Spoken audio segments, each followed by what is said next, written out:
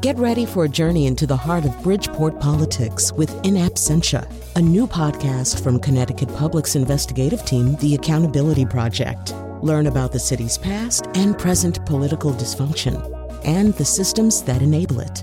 Tune in wherever you get your podcasts. Funding provided by Francisco L. Borges and the Melville Charitable Trust.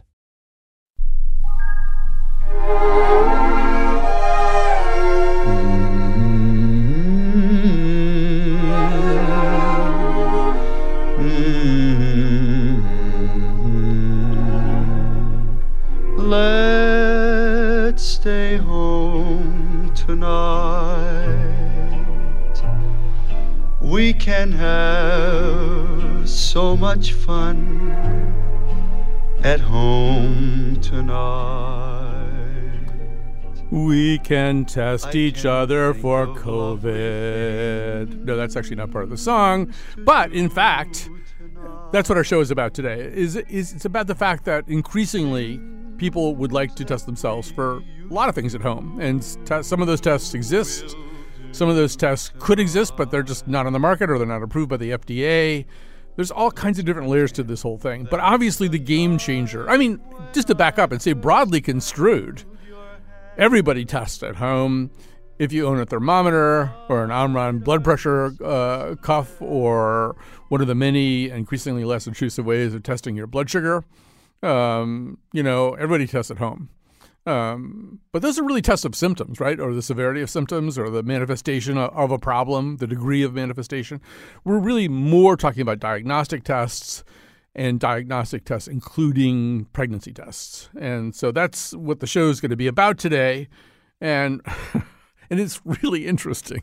From the moment we started talking about this, the more I thought, wow, there's a way in which it's kind of a society changer, too. So for the first two segments here, Dr. Michael Mina is back with us, Chief Science Officer of eMed, a software company that integrates home diagnostics with telemedicine, and Dr. Catherine Klaparich, a professor of biomedical engineering at Boston University and scientific director of the Design Automation Manufacturing and Processes Laboratory at Boston University.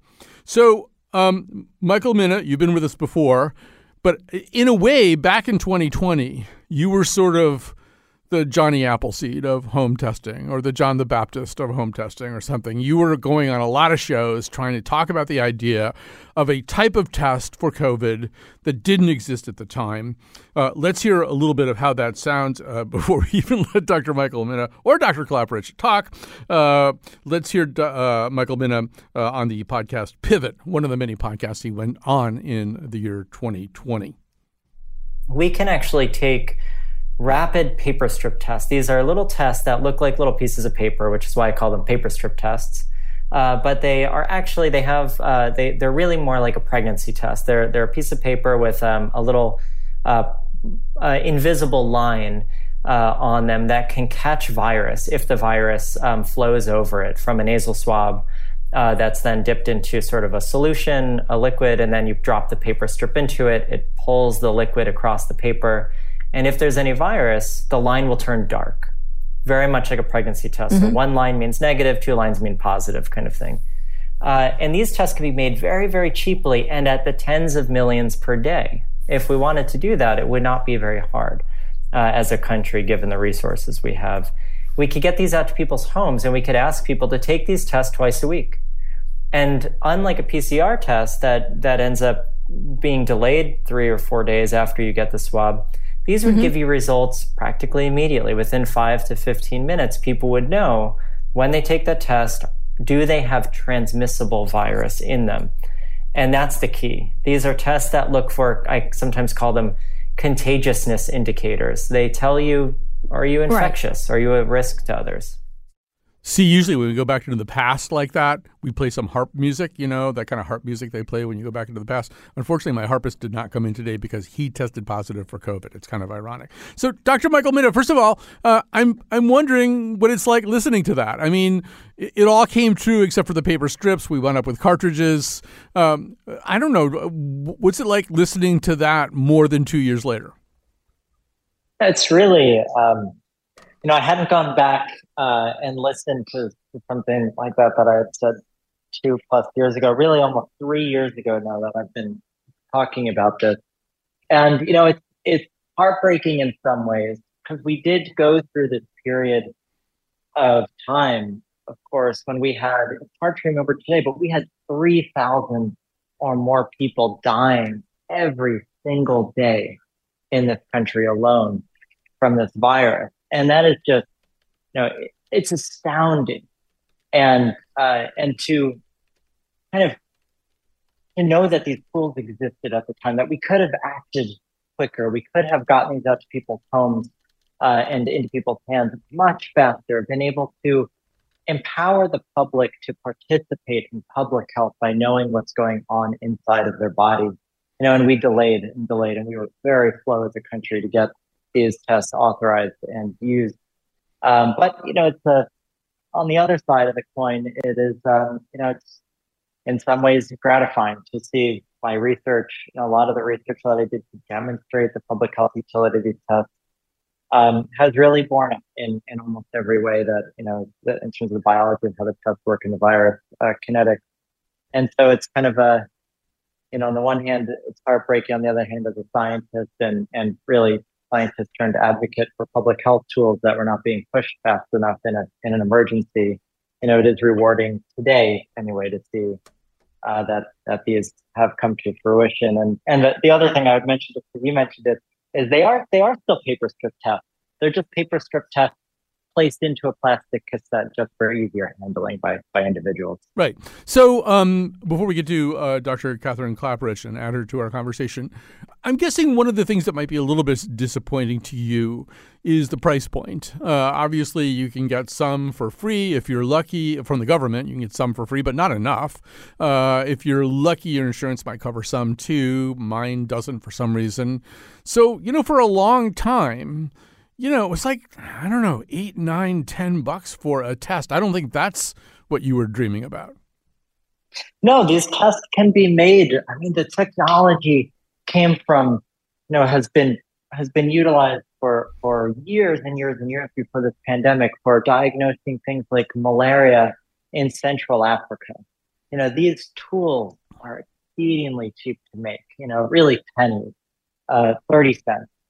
And it was, I still think a real travesty at the price point at which they were introduced to the market at the time was $20 for a rapid test that cost a company, 30 cents to make in reality, maybe 70 cents when all in. And, that was a reflection of the slowness to get these tests approved, the slowness to get the government to really put their force behind, getting the price down. And I think that the price point, these are public health goods. These are public health tools. They should have been available and accessible to everyone. And finally, I think that the Biden administration has done, in my view, a good job at making them accessible to everyone through the order through USPS site. But nevertheless, I think the average consumer going into the store is still a challenge for many, many people, and it just didn't need to be that challenging. All right. In the Department of News, you can use, people listening out there, if you are Costco members, you can buy, I think, 5 FlowFlex. I think that's what they're called, FlowFlex COVID-19 tests for $25. That's the best price I've seen if you're paying out of pocket. Yeah, let's sort of take all of that and kind of back up to 3,000 feet and away from just COVID to everything else. So Dr. Katherine Klaparich, and pretty soon I'm going to start calling you Michael and Katherine because it's just too unwieldy. But first of all, from a certain point of view, like say an STD point of view, Michael's absolutely right, sort of saying it took too long to get this stuff EUA'd and onto the market, but it was lightning fast compared to something like STDs, where essentially we're still waiting, right? Yes, we are still waiting for STD tests to be available in the strip test format in CVS or in Walgreens, and a lot of that has to do with how those diseases are treated. And I often say that for curable STIs like chlamydia, gonorrhea, trichomonas, those tests should be available for people to do themselves, especially now that we have so much data showing that people are very good, at least women are very good at swabbing themselves and running tests like that. There's tons of data out there on self-swabbing for STIs. It's a little bit harder if you're male or you have male genitalia, but it is something that should be there because the treatment is very simple, right? It's antibiotics and can be prescribed, very quickly. Right. And there's so much to say about this, but I mean, another difference is between, what I'm using to test myself for COVID and what we're talking about with STDs and a lot of the other tests that you've studied is it's not all done at home. I mean, what you're just describing right now would be done at home, but there's a lot of stuff that you have to just put back in the mail and sit there and wait, right?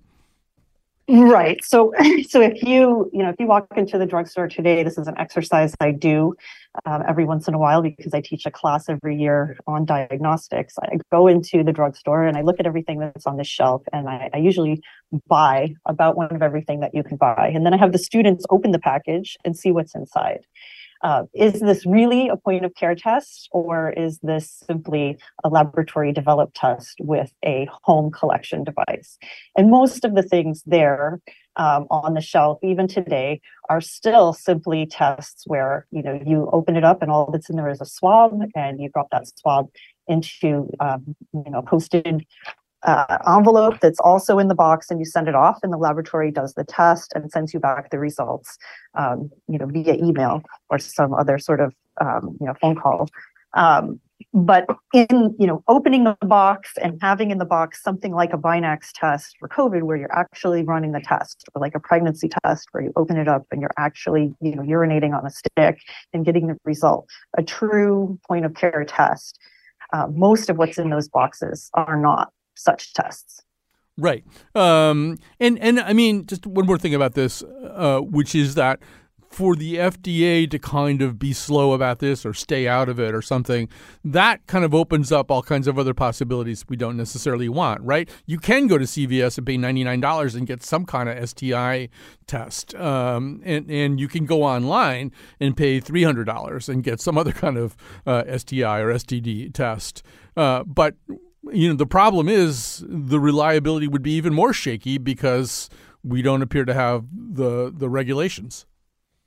Well, there is an argument about, how laboratory developed tests, which just simply means tests that are done inside of a laboratory, away from, the drugstore where you're sending in the sample and some laboratory is doing it.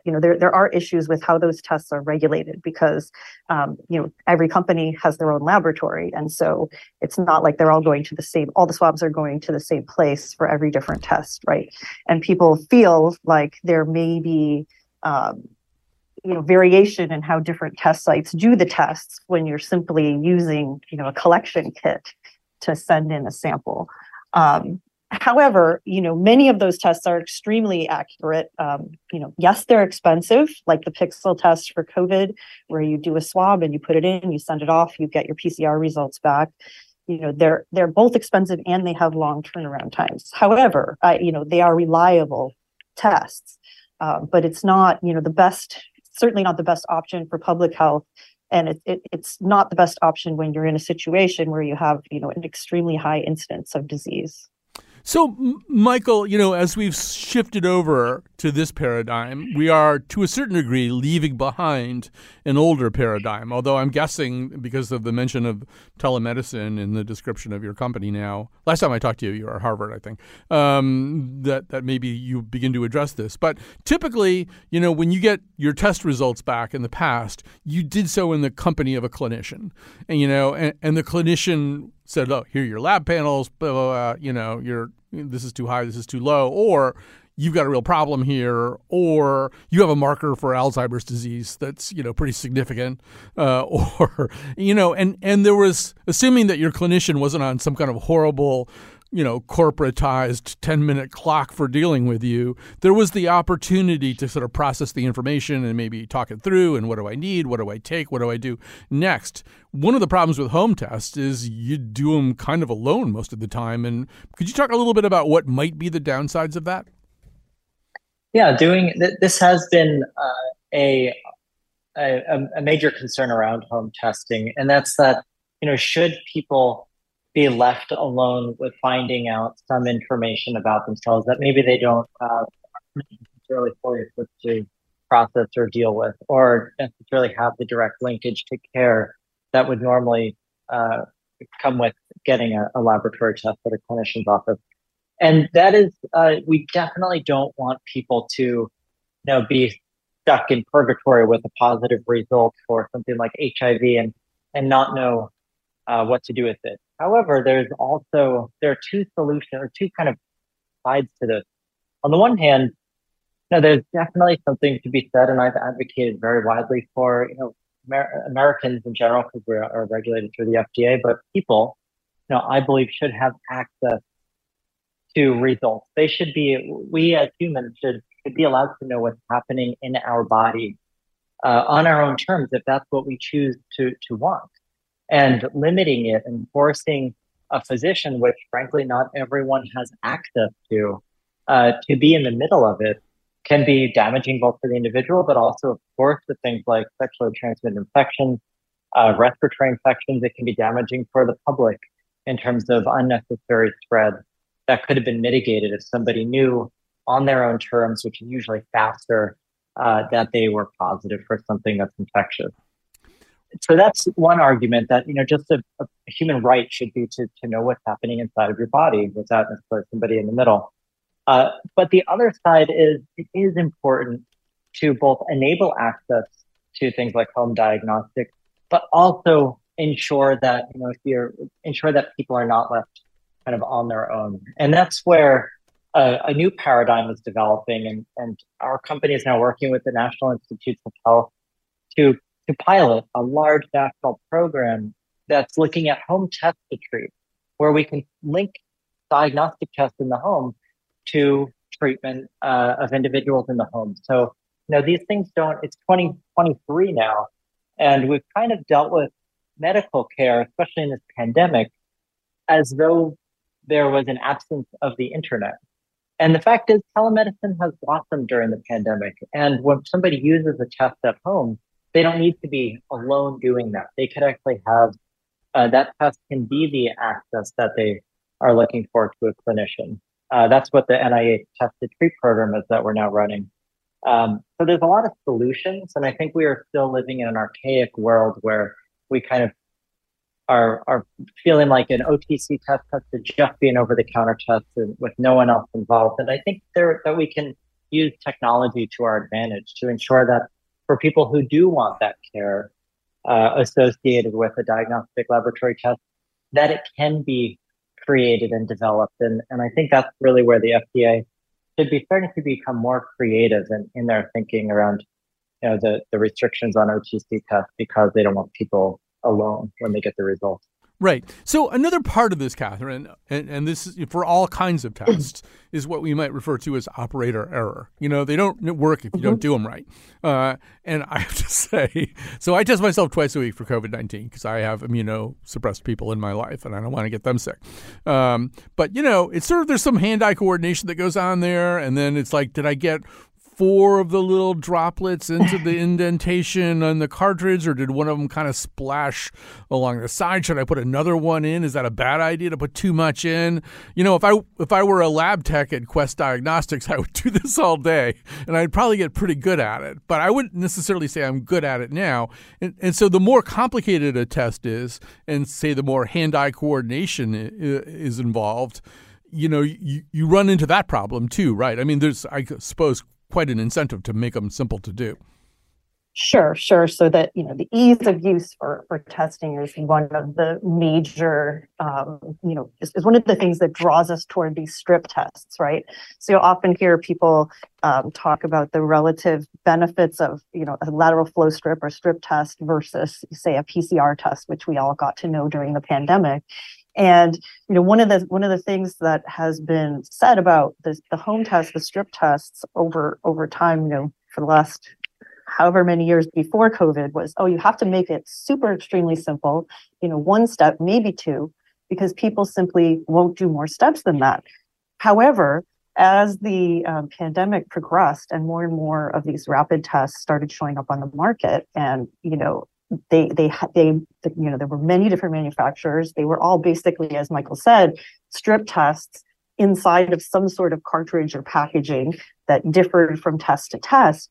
There may have been, if you actually looked at it, 4 steps, 5 steps, 6 steps, if you included, reading the test, waiting the 15 minutes, adding the buffer. And what was so interesting and wonderful about that, that gives me hope, is that people are willing to do those steps when it comes to their own health and their family's health. And like you said, people in your life who are immunocompromised that you want to protect. If you understand basically how the test works, you're willing to put in the few minutes that it takes, to do those extra steps and get that information, because it's way less work than finding your way to an urgent care and convincing someone, to give you a test, and then waiting, and then convincing someone to give you treatment should you need it. And certainly you're not going to do that twice a week. So, there's a lot of more motivation to actually do these tests than was previously appreciated. Now, of course, those of us who work in the area of, pregnancy tests know that there's a huge amount of, and there always has been a huge amount of motivation for doing pregnancy tests, because people want to know if they're pregnant or not. They want to know, either or. What is it, for various different reasons? And, very early pregnancy tests, which you'll talk about in the next segment, were not very easy to use. And they had a number of steps, but they could be done at home, and people were motivated to use them. So that's something I feel that has come out of the pandemic that has really sort of disrupted, in a sense, along with the telemedicine coming in alongside of it, sort of disrupted how we think about how many steps are too many steps, or how complicated is too complicated. I think it has a lot more to do with motivating, educating users, and having access to resources as well. Right. I just know I could pee on a stick, but I don't know how well I would do. I've never tried it, but I just feel like it's something that I could do. But, to that point, Catherine, if we think back to that clip of Michael that we started the show with, he was talking about it really as an infectiousness test, right? You want to know whether you're infectious, whether you could be shedding, whether you could make somebody else sick. Now, at this point in the COVID story, which has gone on for 2.5 years or whatever, or 2 years, there's another question, which is, do I have the flu, or do I need Paxlovid right now? There's a pretty powerful incentive to take that test if you're Paxlovid eligible or some kind of treatment eligible, now that there's something you can do about it.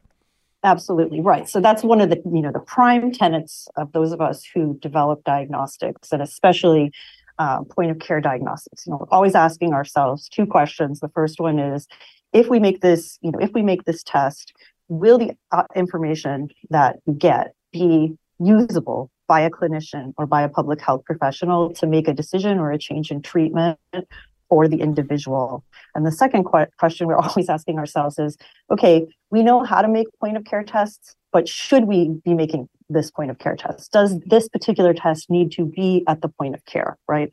Or should we be focusing on something else? And there are a number of different reasons why something is a much better test at the point of care. And what COVID did is really just push that out right into, the broader population, with which just, the prevalence is high, the incidence is high. We need to know before we go out. And the test itself, the lateral flow strip test, is so inexpensive. There's really no excuse for not doing it as often as you can, and have it be subsidized, hopefully, by the government. That would be nice. All right, we're going to take a quick break. We'll come back with these same 2 wonderful guests, and we're going to talk more about home tests.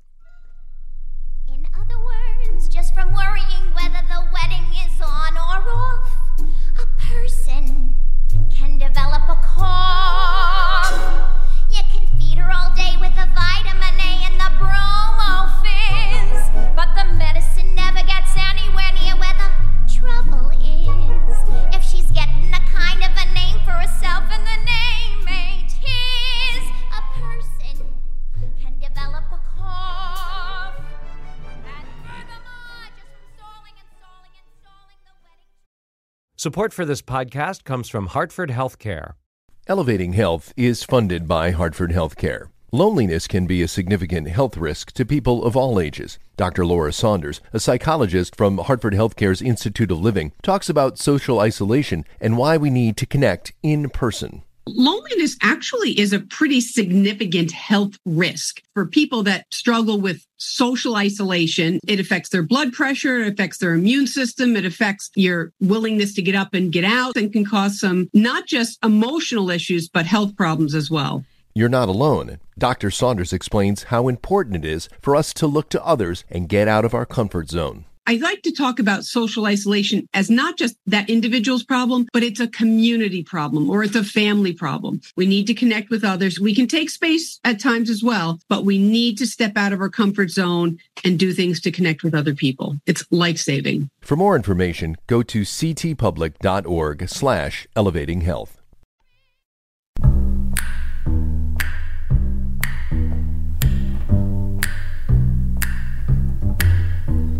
Never know how much I love you. Never know how much I care. When you put your arms around me, I get a fever that's so hard to bear. You give me fever. All right, we're back. We're talking about home testing with Dr. Michael Mina, the Chief Science Officer of eMed, a software company that integrates home diagnostics and telemedicine. Dr. Catherine Klaparich is a professor of biomedical engineering at Boston University and scientific director of the Design, Automation, Manufacturing, and Processes Laboratory at Boston University. So, Michael, one of the obvious downsides, we're all sorry to say, about home testing for COVID-19 and probably a lot of other things eventually is the reporting problem, right? If you're doing PCR tests at, diagnostic laboratories and in clinical settings and stuff like that, presumably you're gathering data, you're giving data to the CDC or somebody else who can use it. Whereas I'm just sitting there at home with my FlowFlex. There's really, a limited chance that anybody's going to know unless I tell somebody that I'm COVID positive. So I have a couple of questions about that, but maybe just sort of react to that idea for starters. Yeah, this is an important balance between different forces that work in public health. One is enabling personal decision making in real time to help mitigate transmission, and that's kind of a grassroots public health effort where each participant in the public has more of an opportunity to participate in public health and perhaps cut off transmission chains, for example, in COVID-19. On the other hand, we want public health officials and folks at the CDC and public health departments to have access to the data so that they can make more top-down public health decisions and allocate resources appropriately. And those two are a little bit in conflict when it comes to rapid tests. On the one hand, rapid tests give you fast access, but not necessarily the type of robust reporting we're hoping for. And so I view this as a challenge. One of the things that I was saying, in 2020, I probably said in that same interview you played earlier, is that at scale, rapid tests, you could get them out to so many more people, and they can be used so much more frequently as we see today. Rapid tests are used much, much more frequently than a lab PCR test. That even just a fraction of those tests being reported can give you the qualitative dynamics and understanding of where the pandemic is that you might need to make decisions. And we know that reporting in public health is always just a sampling of the actual burden of a disease in a population. So in some ways, it's kind of an artificial argument.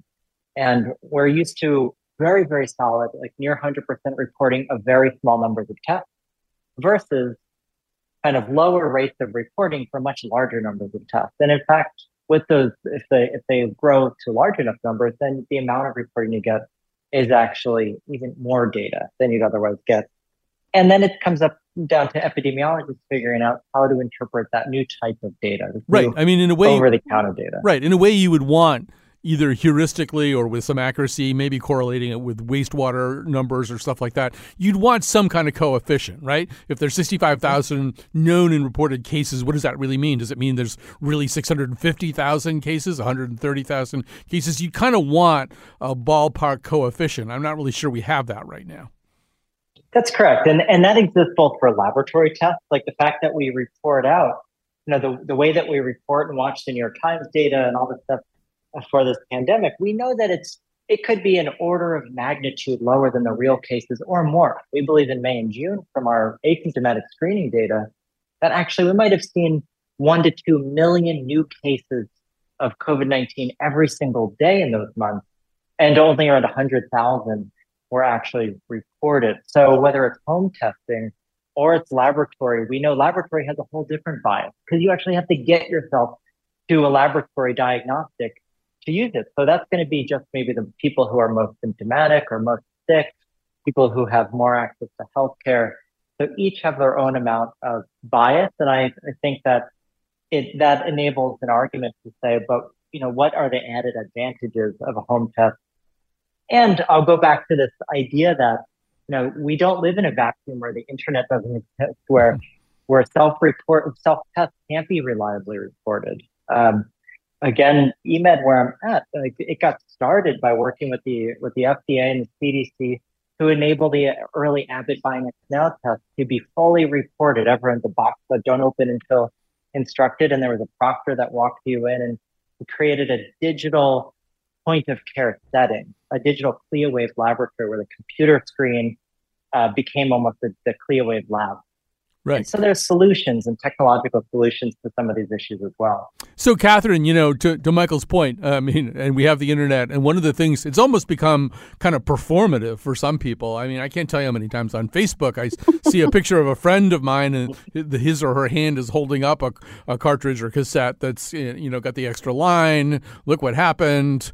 But I'm guessing that doesn't happen so much with STDs, right? Hey, I've got gonorrhea. Although it does. It does? Okay. It does happen for pregnancy tests. Yes. This is a very popular Instagram meme to show off your positive pregnancy test. Certain manufacturers have taken this on as a way to do marketing for their testing. But on a more serious level, though, you want epidemiologically, once again, you got flagged for a sexually transmitted disease in a clinical setting, that becomes part of a record. Right. Whereas, if you have really pervasive home testing for STDs, you kind of never know. That would be true, but you have to think about who is you that doesn't know, right? If an individual takes a home test for an STI and they want treatment, they have to report that, at least now in the United States, you can't get antibiotics from a pharmacist. You can only get them from a medical doctor. And so you do have to report that test in order to get treatment. There's that. A second issue that comes up is simply if you are doing one of these tests and you find out that you're positive, you may change your behavior regardless of whether you have consulted with a medical professional or not. If your partner has taken a test and they're positive and you're negative, you may both change your behavior, and that would end up in a positive event where transmission would be interrupted. And so, like Michael was saying before, you have to think about this in a global fashion. And in some cases, that means, the clinical data, may go down in some ways, but perhaps the overall good of people being able to test themselves before sexual encounters leads to fewer infections overall. Right. It's a really great point. If you have 100 test results and 750 people act responsibly about them, that's 750 people. If you've got 1,000 test results, people can be less responsible, but you'd still get 3,000, 4,000, 5,000 people doing the right thing. And I hadn't really thought about it that way. So thanks to both of you for that. So, Catherine, I have a dream that someday a young blonde woman with a kind of a deep voice will invent a blood test where they can, I can just do it at home, maybe even ultimately, but not immediately. And it'll just tell me everything I need to know.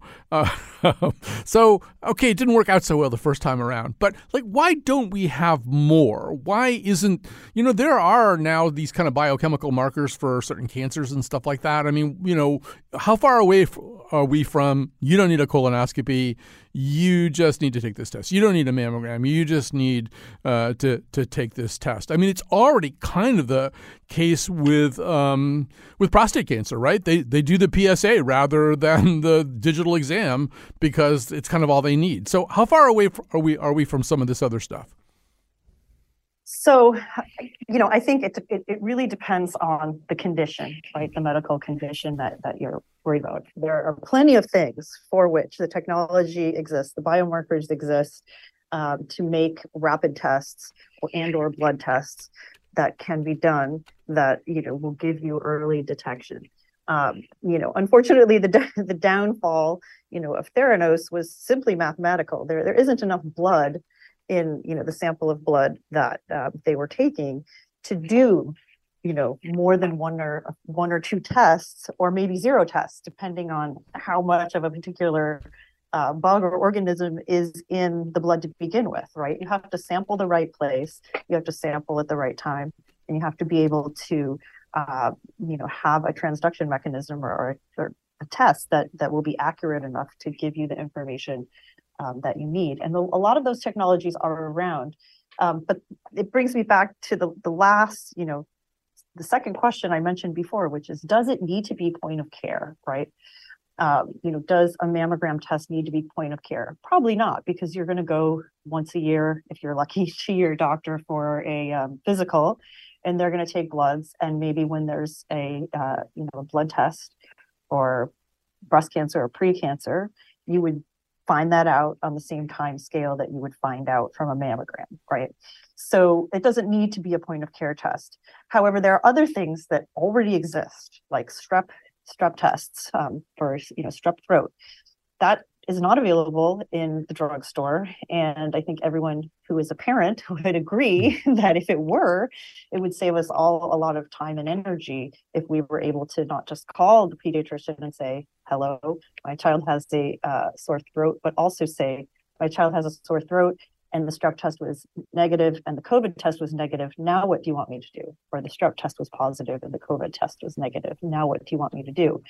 That doesn't take the power out of the hands of the clinician, but it does take some of the face time and travel time and other costs out of the equation.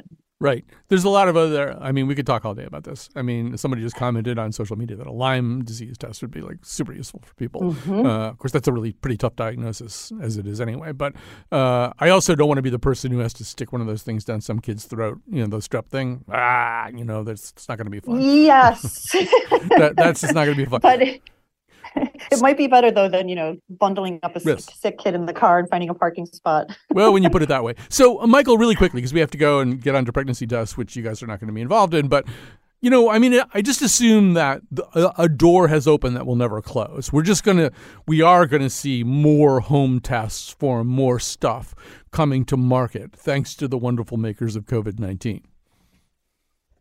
Yeah, I think that there will definitely, the genie's out of the bottle. People feel empowered because when they can find out on their own, in their own home, in the comfort of themselves and maybe their family, what's going on with them.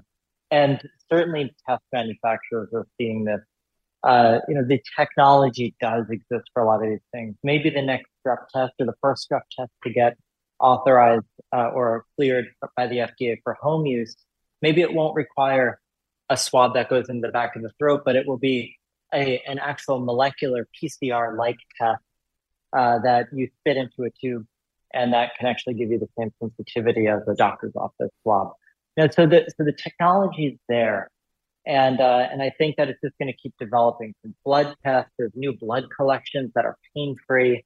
You stick a little bleach kind of thing on your arm, and in a pain-free way, it pulls capillary blood out. You can do a lot with that. So there's so many new technologies. I think we should all expect, and I would be completely amazed, and I don't think there's any way it won't happen, that in 5 and definitely by 10 years from now, we'll all be looking back and thinking, wow, we used to have to go to the doctor for that. We couldn't just figure that out on our own. Why would we have ever had to go to the doctor and get a prescription for that test? And I do think that the technology is burgeoning very quickly. Flu tests, RSV tests, Lyme tests will soon be available. We have so many. STI tests will be at home. HIV already is. So these are all going there, very, very quickly. And I think just the next few years, we'll see some companies fail. We'll see some survive through the pandemic and just really keep continuing developing based on sort of the stimulus that happened during the pandemic for these new technologies. Right. I have a million more questions for both of you, Dr. Michael Mina and Dr. Catherine Klaparich. However, I answer to a higher power, and that is Lily Tyson, who's standing there with her conductor's baton and going totally Lydia Tarr on me. We got to take a break. We're going to come back, and we're going to talk about pregnancy tests.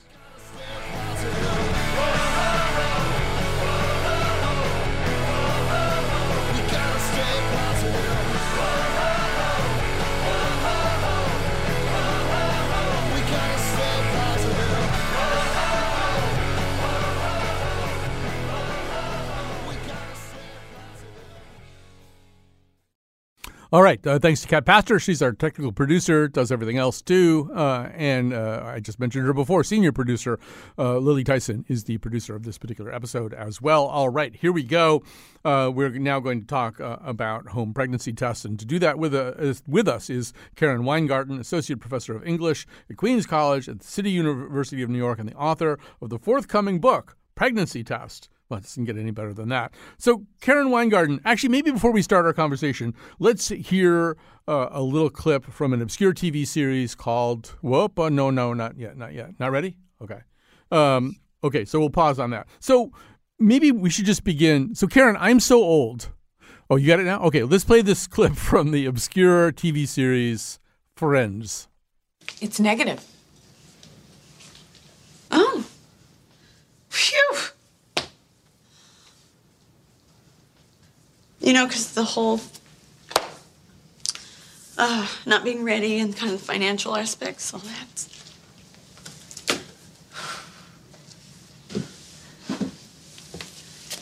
It's God, it's so stupid. How can I be upset over something I never had? It's negative. No, it's positive.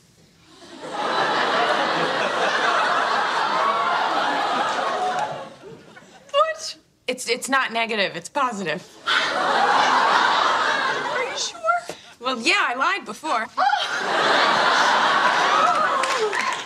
Oh, God. Now you know how you really feel about it. Oh, that's a risky little game.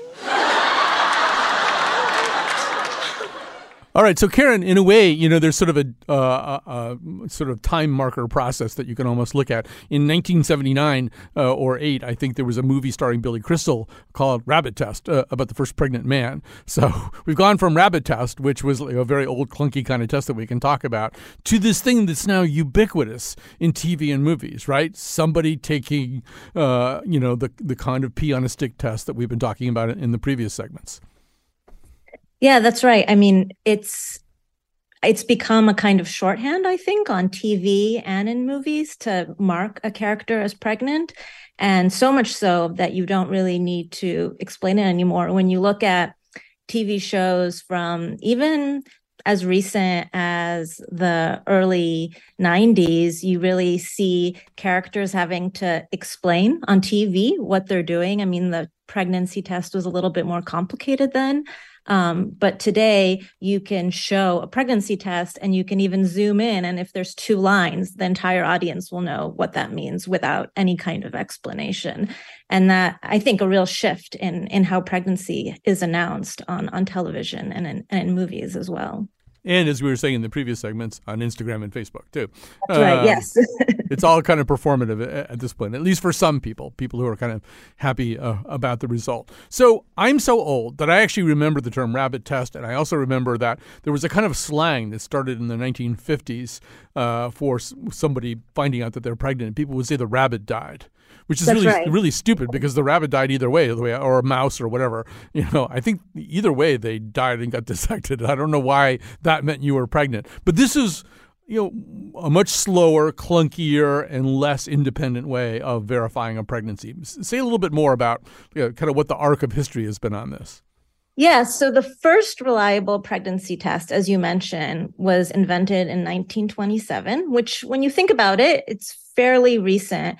And that test actually involved a mouse. It took until 1931 for scientists at the University of Pennsylvania to realize that it was easier to use rabbits because they have really good veins in their ears to inject urine into them. And as you mentioned, the test had to be performed by killing the rabbit or the mouse, because you had to examine the animal's ovaries. If the animal's ovaries swelled, it meant the test was positive because these animals are mammals, right? And so they're reacting to HCG, to the hormone our bodies produce when we're pregnant.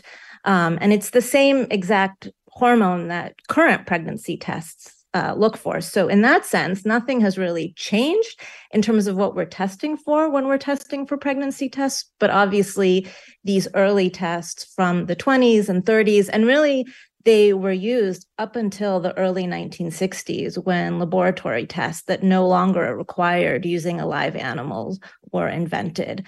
So it was really only in 1960 that the pharmaceutical company Organon invented a test that no longer required killing or keeping live animals in order to let people know that they were pregnant.